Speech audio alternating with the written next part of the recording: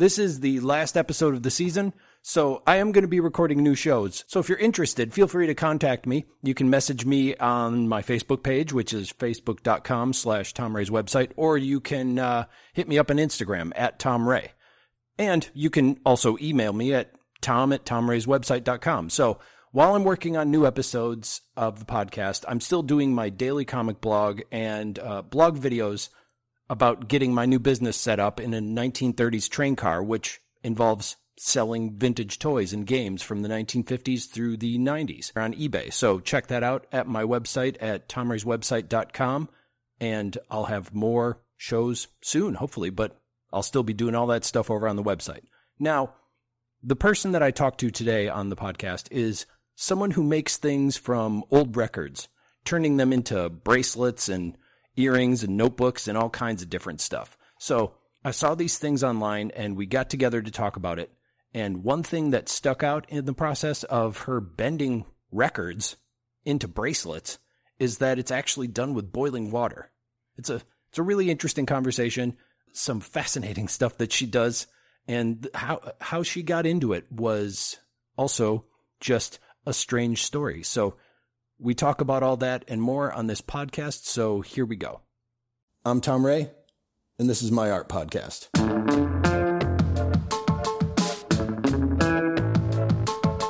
On this episode of the podcast, I get the chance to meet... My name is Betty. I run Revitalized, which is me basically cutting records and designing things with those records. So how did the whole thing get started? How did Revitalized begin? So it started in 2012. So we were on a trip in Vegas, and we were at a gift shop, I believe, in like Hard Rock. As we were strolling around, I saw like this Motley Crue bracelet that was made out of vinyl. And it's very different from like the bracelets I made. It was like cuts. It was like just put together. It was sewed, riveted. It was just very different from the way I do it. But it just gave me the idea that you could manipulate vinyl. So when I went home, because I've always had tons and tons of records. And I mean, I have always had a great extensive record collection, but I also have a lot of garbage, leftover garbage. Garbage in what sense? You're not saying like Frito-Lay bags and stuff. What kind of garbage? Garbage vinyl. Mormon Tabernacle. You have a lot of vinyl that it's like, I'm never going to listen to this. No, when you accumulate, collections, like when you buy collections, you're going to take a lot of good with the bad.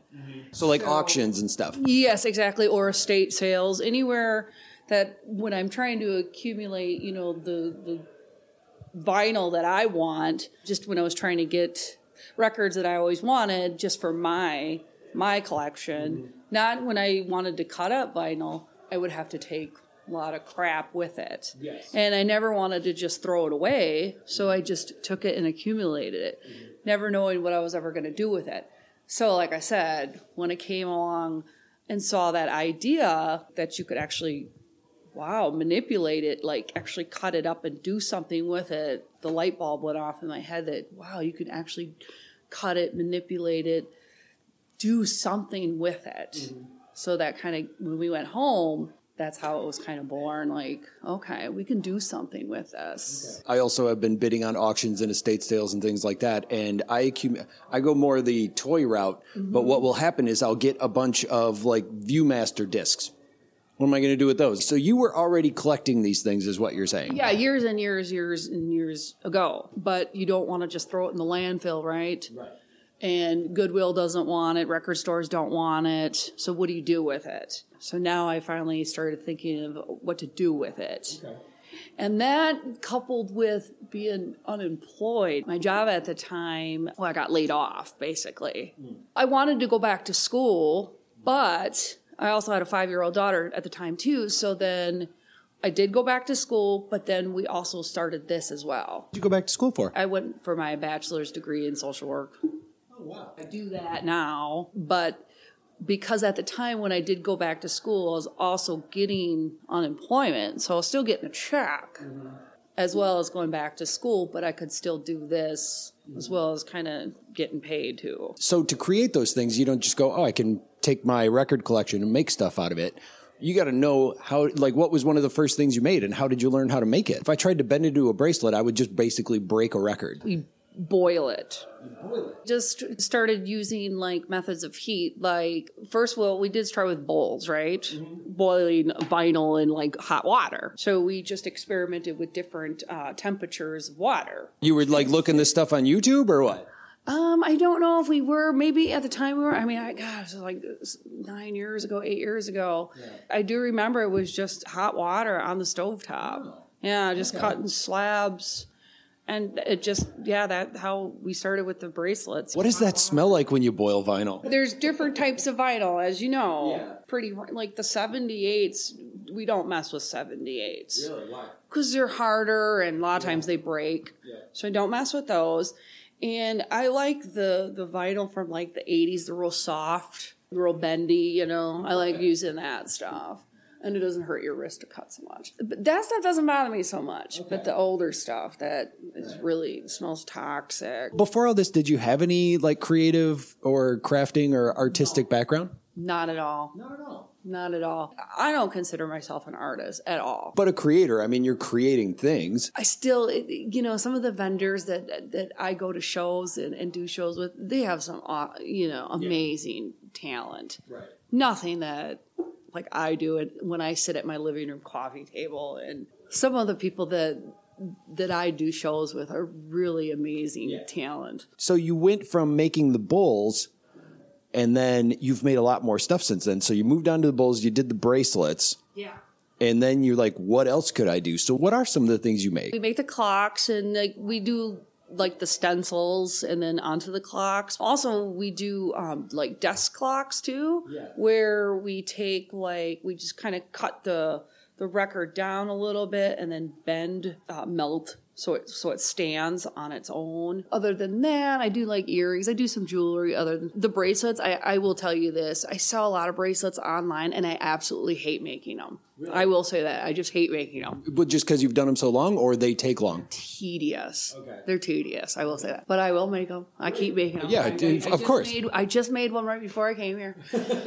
Just saying. A lot of guitar pick earrings. Yes. Online, I make a lot of them. I enjoy the coasters you've been doing recently too. I think that's when I first started following you on Instagram. Yeah, and those have nothing to do with vinyl. Those are just ceramic tiles. Well, and that's what I was getting at is like you must have realized at some point it's like you did the vinyl. Well, now you've got a bunch of LP sleeves that are left over. So it looks like you kind of started using that, or I've seen notebooks that you've done. Oh, the notebooks, yeah. So there's a record store at Eau Claire because I'm from that area. There's a shop up there that I went in there one day and I just started talking to the owner. This is a few years ago. And he told me that he donates like 20,000 records a year because he just has no room. So I made a deal with him about some of the jackets and the records that we could come to some sort of deal. And so we did. And so a lot of the jackets I get from him, like Beatles, I mean, really good jackets. So I make notebooks from those. Okay. I take the 45s. Also, I use 45s as well for little journal notebooks. Mm-hmm.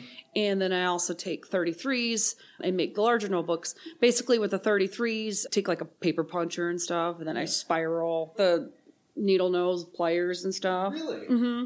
Wow. And then with the 45s, I like drill holes and stuff. And then, everything is, like one day I'm going to have arthritis.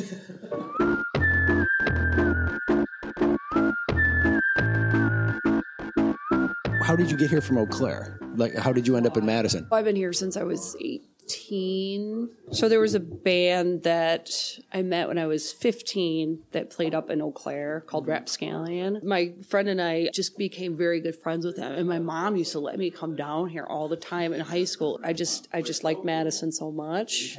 And I was a lost kid. And then when I was like in high school, the friend I went to that show with, she actually passed away when we were 16. And so then I was like, what am I going to do? Because I want to go to college, but I don't want to go. I'm just one of those kids, I didn't know what I want to do with myself. But I always had this connection to Madison. So I've been just here ever since. You've been going to a lot of craft fairs and things like that as well, selling this stuff. So how did you get involved in that sort of thing? There used to be this girl, I forget her name. She's just no longer around, though. She used to do this craft fair at the Eastside Businessmen's Club. and she had one, like the vintage craft market or something like that. And I just heard about her, and I just thought, let's just try it. And I made a couple $100, and I felt like maybe this is a path for me. How many of them do you do a year now? Probably 50 to 60. How many of them are in Madison, or do you travel all over the place? Where do you go? Mostly a lot of them are in Madison. I'm starting to branch out more now. Like, I like being in Madison, but I like traveling now more. Now I'm starting to do more sci-fi ones. I like being in that kind of crowd, so I don't bring any of the music stuff. Like, what are the things you're making for that specific market? I like Game of Thrones stuff, a lot of pop culture stuff, just limiting all the music stuff. So all my tiles, all my ceramic tiles and stuff I'll bring, but I wouldn't bring the ones that are band related. Sci-fi movies, sci-fi TV, that kind of stuff. What made you to figure out to go into that, or were you already kind of leaning towards that? I saw that when I was making stuff like that, I would see that people would go nuts over that stuff and buy it a lot and go, wow, that's really cool. And they would buy a lot of that. So then I thought, well, let's just try, like, it's called a Geek Craft. And I did one 2 years ago when it was here in Madison at the Masonic Center. Yeah, I actually went to that. Okay. And I made a lot of money. And I was like well received. And I thought, I need to do way more of these. And then also I got contacted by Wizard World, but the vendor fee is super expensive. Like, I can't afford that. And I had to have a lot of stuff, and I'm not a sweatshop. It's just me. This is when I was on Etsy. I'm not on Etsy anymore. I got kicked off of Etsy, actually. Why? Copyright stuff. Yeah. So I can't be on Etsy anymore. So that just showed there is an interest. So I just saw that there's a big interest for it. And then, so that brought me to the Twin Cities. I actually found one Comic-Con that wasn't too expensive, and it was way in advance. So I'm like, oh, I'm going to apply and see if I got it. Yeah. And I think it went to my spam or something, because I went and I was like, oh, let's go to that. I never heard back from them, but I'd still like to check it out. Went there. I apparently had a booth, and I had no idea. So I went there, and I was like, I didn't know I was supposed to be in this. Weird story, because it was the only Comic-Con I ever got in. Really? And the vendor fee is a little bit steep. It's like $300. Yeah. And then you have to figure in like your travel and your stay. But for me, what I look at it is, because I do have a kid, right? I look at it as, because I really love Minneapolis too. And it's right downtown Minneapolis. And I don't get the opportunity to always go to downtown Minneapolis, right? And I always make my money back and then some. But I always look at it as a little trip. How do you prepare all your stuff to setting up the booth and like traveling and stuff? How did you figure out a way to display your things? Well, I've had like 8 years of practice. Plus, I've got, you only get a table. So you got to make do with just a table. Right. So it's not a whole lot of room, right? The thing is the best is to go up. The tiles go in the suitcase, and when I first started, I used to do outdoor events, and I used to get a 10 by 10 tent. I had a ton of room. So imagine condensing that down to just one table. But now that's simple, and I almost prefer it. After a while, you're like, when it's all like that on that one table, especially with the suitcase, when you've got all them tiles, it makes it look like there's a lot there. Yeah. But you don't want it to make it look like it's all smashed together, though. Learned over the years to put it together. Sometimes it looks junky, depending if I'm tired. How much stuff do you actually have pre-made? I don't know if you do it made to order or if you just make stuff and go, I need this many pieces. I'm terrible at it because a lot of my stuff is at Monona store at booth 121. Oh, okay. So we're coming off the holidays, so a lot of my stuff went there because I do sell online too. I'm not very prepared. I also have another side business that I'm doing. I sell clothes, but I'm a very serious reseller of clothes. And so I'm really into that right now.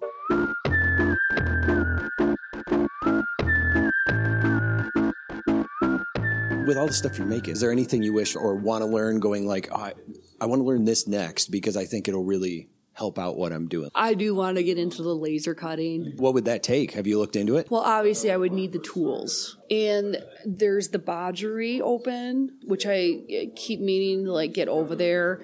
It's in the old Oscar Mayer. Somewhere in Oscar Mayer, it's there where anybody can go in there and you can apply for a membership where it's like a maker space for anybody. Okay. And every Monday and Friday, you can do like a open house to kind of walk through it. So anybody can go and you can rent tools and stuff. So if you want to get into woodworking, you want to get into maybe graphic artistry or something like that, you can go in there and rent tools, rent space, take classes, that sort of thing. I had not heard of that. Yeah, go check it out. So I keep meaning to do that. But the one thing that I wish I had more of is time. Because I'm up till like midnight every single night. Because I work, I go to my main job, and then I go home and I work. I don't live a rich lifestyle, but I mean, I want to be able to like travel. That's not an outlandish goal. No, it's not. How was your holiday market this year? It was really good. Yeah. How many of them did you do? 4, back to back. Like the last weekend in November to, I believe, the 15th, whatever that last Saturday, mid-December. Because then we went to Vegas for 5 days or something. You mentioned earlier that you are selling stuff online, but if you got kicked off of Etsy, where are you selling your stuff at now? Poshmark, Mercari, eBay, all my jewelry, the vinyl jewelry and stuff. But that's where I sell all the vinyl bracelets and the jewelry like crazy, almost to where I almost can't keep up. That's a good thing. It is a good thing, but like I said, it almost to the point where I'm almost considering taking the bracelets off just because it's almost too much. Some people forget that it's handmade. It's true, because the one thing about Etsy is that it boasts it is a handmade market. Yes, and Poshmark, they can read that it's handmade. They can maybe understand that it's handmade, but at the end of the day, when they receive that in the mail and they find one little, I don't know, imperfection or a flaw or whatever, they may open a case against me.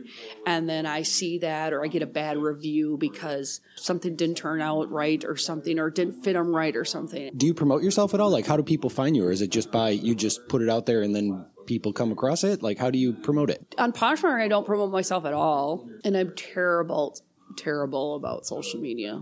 I'm horrible about it.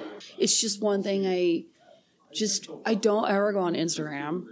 I'm just terrible about it. I don't ever promote my stuff on Facebook. I don't know why. I guess I get caught up at work doing my job. Do you think you could benefit a little bit more, though, if you did? Yes, definitely I could. But you're not at the point where you could have somebody take care of that for you. Part of me is a little bit worried about the copyright stuff. Because I remember when I was doing Etsy years ago, and I got that email from Etsy when they were taking my shop down because of the copyright stuff. Did somebody complain, or they just looked at it one day? It was somebody related to Pearl Jam. I find that surprising considering the way they are about things. I feel like they would be like, oh, that's neat, she's doing that. Well, first of all, they're my favorite band of all time. And I'm saying usually they're pretty open about stuff like that. Like they fought Ticketmaster for crying out loud, you know? But I don't think it's them per se. I think it's more their licensing. So I think what happened way back when is I made something of theirs, not knowing anything about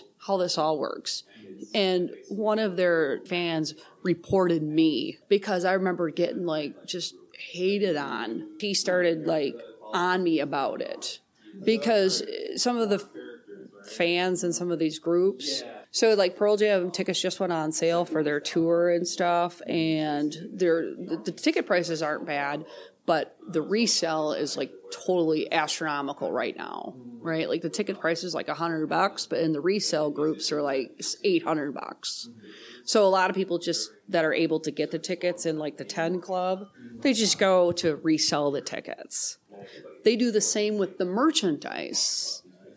So what I think is when I made something of their merchandise, so somebody reported me or whatever, and that's what I think the whole licensing copyright thing came and evolved with Etsy. That's the tough part about doing that type of work. So I got warned, and then I made something else again, which I didn't think would get me in trouble, and it did. And then I got pulled.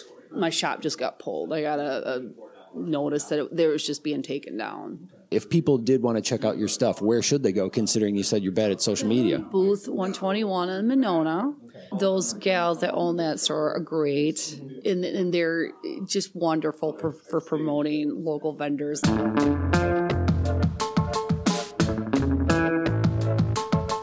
You can see more of Betty's creations on Instagram at Revitalized Madtown. Music for this podcast is from the song Just In Case by my band Lorenzo's Music at lorenzosmusic.com. Now, this is the last episode of this season, but I will be doing more very soon, so go to my website, tomrayswebsite.com, and sign up for the email list and subscribe to the show on Spotify or wherever else you get your podcasts. Also, feel free to send me a message if you'd like to be on the show sometime. You can message me on Instagram or Facebook, or even send me an email. You can email me at tom@tomrayswebsite.com. I'll be back with another show soon, so until then, so long.